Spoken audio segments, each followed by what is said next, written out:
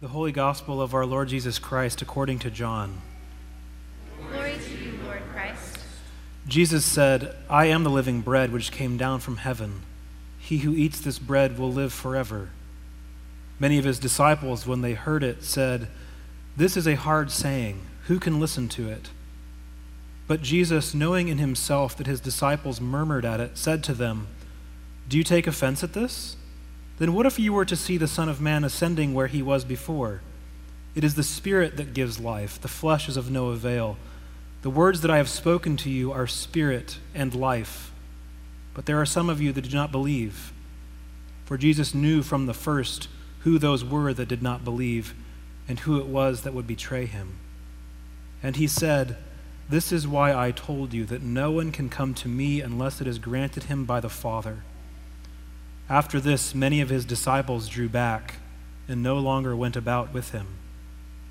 Jesus said to the 12, "Do you also wish to go away?" Simon Peter answered him, "Lord, to whom shall we go? You have the words of eternal life, and we have believed and have come to know that you are the Holy One of God." The Gospel of the Lord.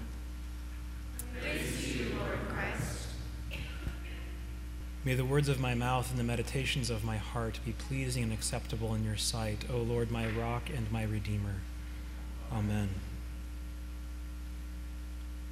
Well, I finally arrived at the moment of parenting that everyone dreams about. I'm reading the Chronicles of Narnia to my kids.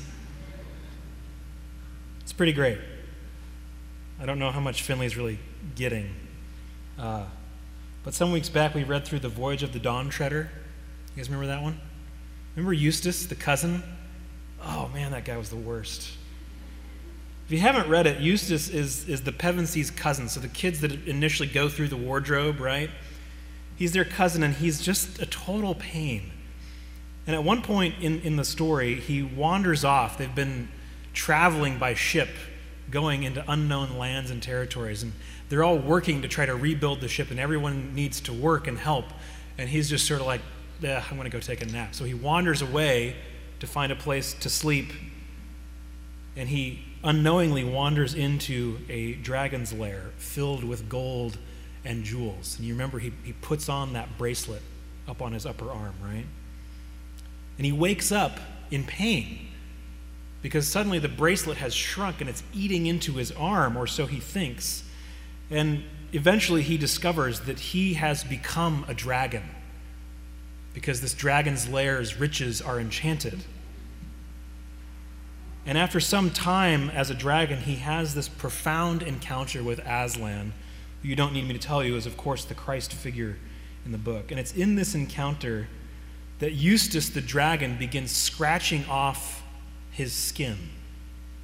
And he's using his talons, and he peels off layer after layer, and he keeps going, but it's not enough. His arm's still in pain, he's still covered in scales, and he remains trapped as a dragon. But Eustace, telling the story to his comrades later, says that, "Then the lion said to me, but I don't know if it really spoke. He said, 'You'll have to let me undress you.' I was afraid of his claws, I can tell you, but I was pretty nearly desperate now, so I lay flat down on my back to let him do it. And the first tear that he made was so deep that I thought it had gone right into my heart. And when he began pulling the skin off, it hurt worse than anything I've ever felt. The only thing that made me able to bear it was just the pleasure of feeling the stuff peel off." He peeled the beastly stuff right off, just as I thought I'd done it myself the other 3 times, only they hadn't hurt. And there it was, lying on the grass, only ever so much thicker and darker and more knobbly looking than the others had been. And there was I, smooth and soft as a peeled switch, and smaller than I had been. Then he caught hold of me. I didn't like that much, for I was very tender underneath now that I had no skin on. And he threw me into the water. It smarted like anything, but only for a moment. After that, it became perfectly delicious. And as soon as I started swimming and splashing, I found that all the pain had gone from my arm, and then I saw why. I turned into a boy again.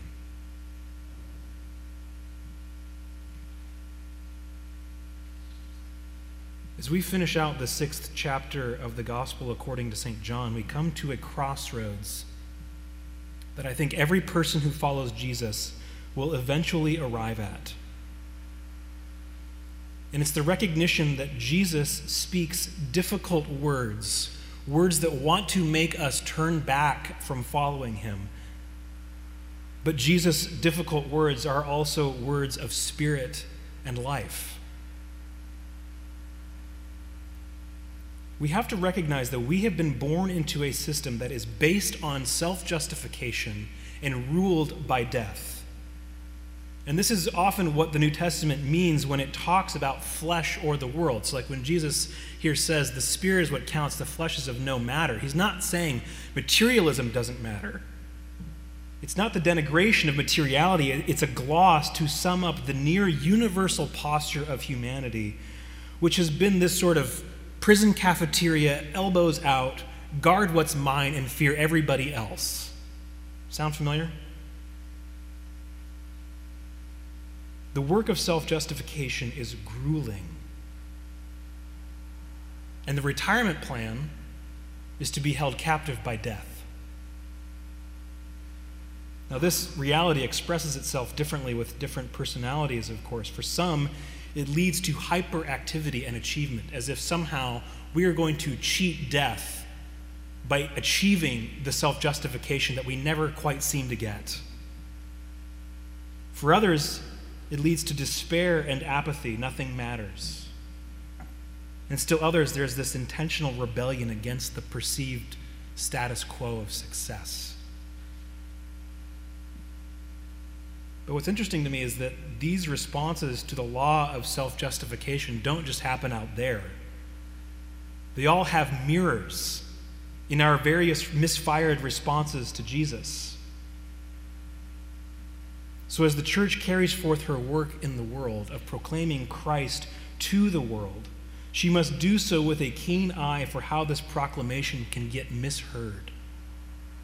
The way that it so often gets rerouted through the same contortions as all the other new information, running this tiring, circuitous route of self-justification. If we're not careful, we can start to think of Jesus in a sort of meet the new boss, same as the old boss sort of way. And when we do this, we end up breaking ourselves upon the rocks of Jesus' difficult words. And some of us will resort to frenetic activity, only this time it's spiritual activity. But the basis is still the same. We're still trying to justify ourselves in light of Christ's difficult words. Others of us will resort to a disengaged apathy, and still others a sort of punk rock rebellion. If we hear the proclamation of Christ's lordship over all things, and our reaction is, well, now I've really got to keep up, or conversely, nothing I do matters, then we have essentially missed Christ. The church should always understand herself as Lazarus, standing in grave clothes at the opening of a tomb, squinting in the light of the sun, having done nothing other than be dead and hear the words of Christ. Words that Paul actually speaks to the Ephesian church. Awake, O sleeper, arise from the dead, and Christ will shine on you. In Christ, the entire old order has been put to death. It has been swallowed up in his own death. As Robert Capon said, the human race is positively addicted to keeping records and remembering scores because of our self-justification machines, right? We are positively addicted to keeping records and remembering scores. He goes on, what we call our life is for the most part simply the juggling of accounts in our heads. How much do we owe? Who owes us what? Who's ahead here in the justification game? But then he says this, yet if God has announced anything in Jesus, it is that he, for one, has pensioned off the bookkeeping department permanently. Your record has been crucified with Christ. There is no more self-justification. And yet we have been so locked in this system, it's so difficult for us to break out of, especially when we start to hear difficult words from Jesus. And here is another of those antinomies, those paradoxes that seem to mean opposite things and yet really mean something of the same thing. Christ's words bring resurrection life, but in so doing, they require death. That's why they're so difficult. Eustace receives his boyhood back from Aslan as a gift, but it's not without having his skin ripped off. We too receive life from Christ, but not without shedding our scales of self-justification. Another way of saying all of this is in that dirty little word from Paul's letter to the Ephesians. Our translation is a little more archaic than most of us know that text subject. Usually we hear it as submission. We tend to think of submission as giving up, as an indication of weakness or hedging your bets or something. But submission is not spinelessness, and it is not apathy. Submission requires a strength that is only forged in the furnace of habitual, selfless love. Nobody just wakes up and becomes a martyr. No one just all of a sudden out of nowhere decides that they would rather die than recant of their faith. No, it takes, as Rowan Williams so Britishly put it, a much longer prosaic process of unselfing, submitting. As I said last week, Christ feeds us on himself in order to form us into sequela Christi, sequels of Christ, being rooted in him. I mean, what is happening in the Eucharist feast? What is happening right now in our midst? This is the moment where the church enters into the liturgy that Christ is offering eternally to his Father. And our hearts are lifted up into the heavens where angels and archangels have ceaselessly been singing, "Holy, holy, holy." And there in the heavenly throne room stands the Lamb who was slain from before the foundations of the world. And it's in this feast that St. Paul says, right? As often as you eat of this bread or drink of this cup, you proclaim what? The Lord's death until he comes again. What could this meal mean other than following him into submission? We are enacting ritually a symbolic unification with remembering Christ's death over and over and over again. And here again I say the church must take care not to obscure either the life-giving nature of Christ's words, nor the difficult nature of Christ's words. As members of Christ's church, we must not be co-opted into the bloody demands for justice without mercy. If you spend any time on social media, you see this happening all the time. Justify yourself or die is how our culture is living. But neither should we pretend that those who show zero indication that they've actually come and died with Christ have actually been brought into resurrection life. There's a difficulty, and there's a life-giving nature to the words of Christ. When Christ tells the rich young ruler to give up all of his wealth and come and follow him, the young man goes away sad because he was unable to see past the difficult death of autonomy to wealth and see life. And so he failed to receive life. But you know what's so tragic about that? Is that really it's because he failed to account the relative value of his wealth. It doesn't have to be money for you, by the way. It could be any other thing that you think is bringing you life. He failed to account its relative value. When one kingdom invades another, the toppled kingdom's money becomes worthless. It's wallpaper. It's toilet paper. The question is, has Christ toppled your kingdom yet? Have you started to realize that the riches on offer in Him far outweigh whatever temporary pleasure your money or your status can buy you? The order of worship in the church's liturgy isn't incidental.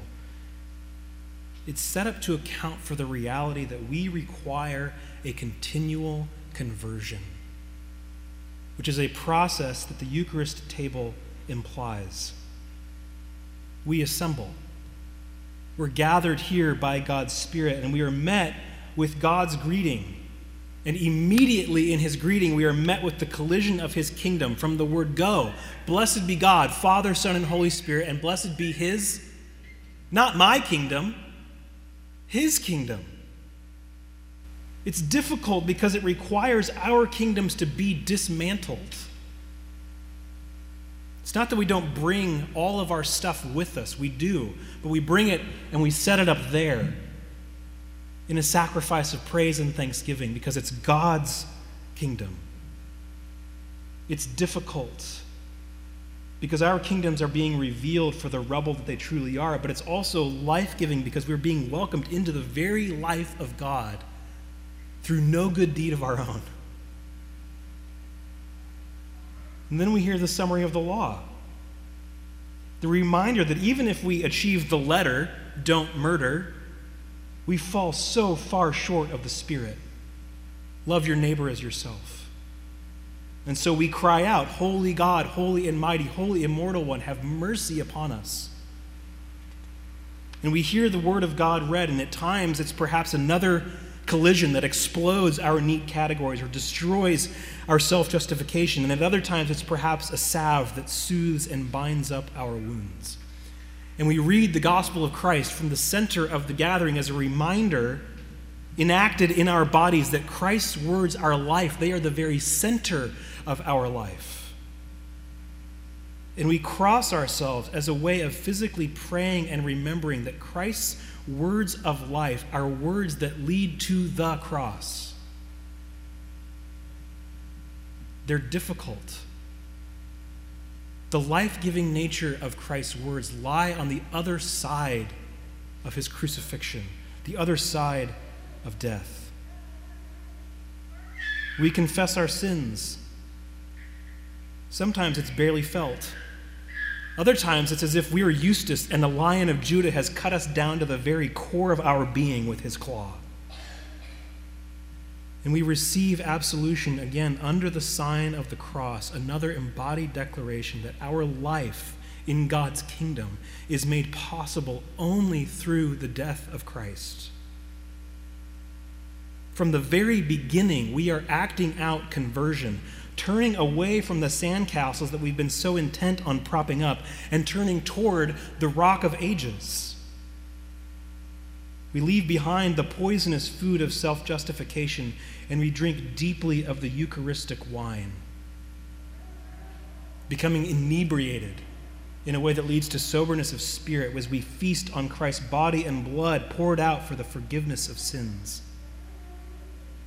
The church in all of her life and liturgy is a school wherein we learn ever new and difficult ways of submitting to one another out of reverence for Christ, who is the husband who sought us out, submitting himself to death, even death on a cross, that he might present us to himself as a spotless bride without blemish.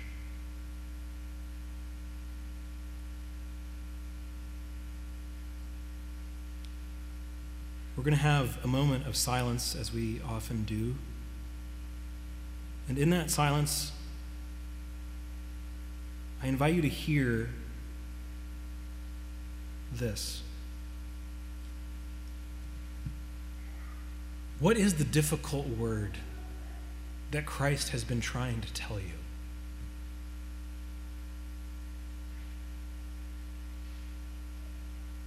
And in that difficulty, whatever it is, hear him asking you as he asks each of us, do you want to go away too?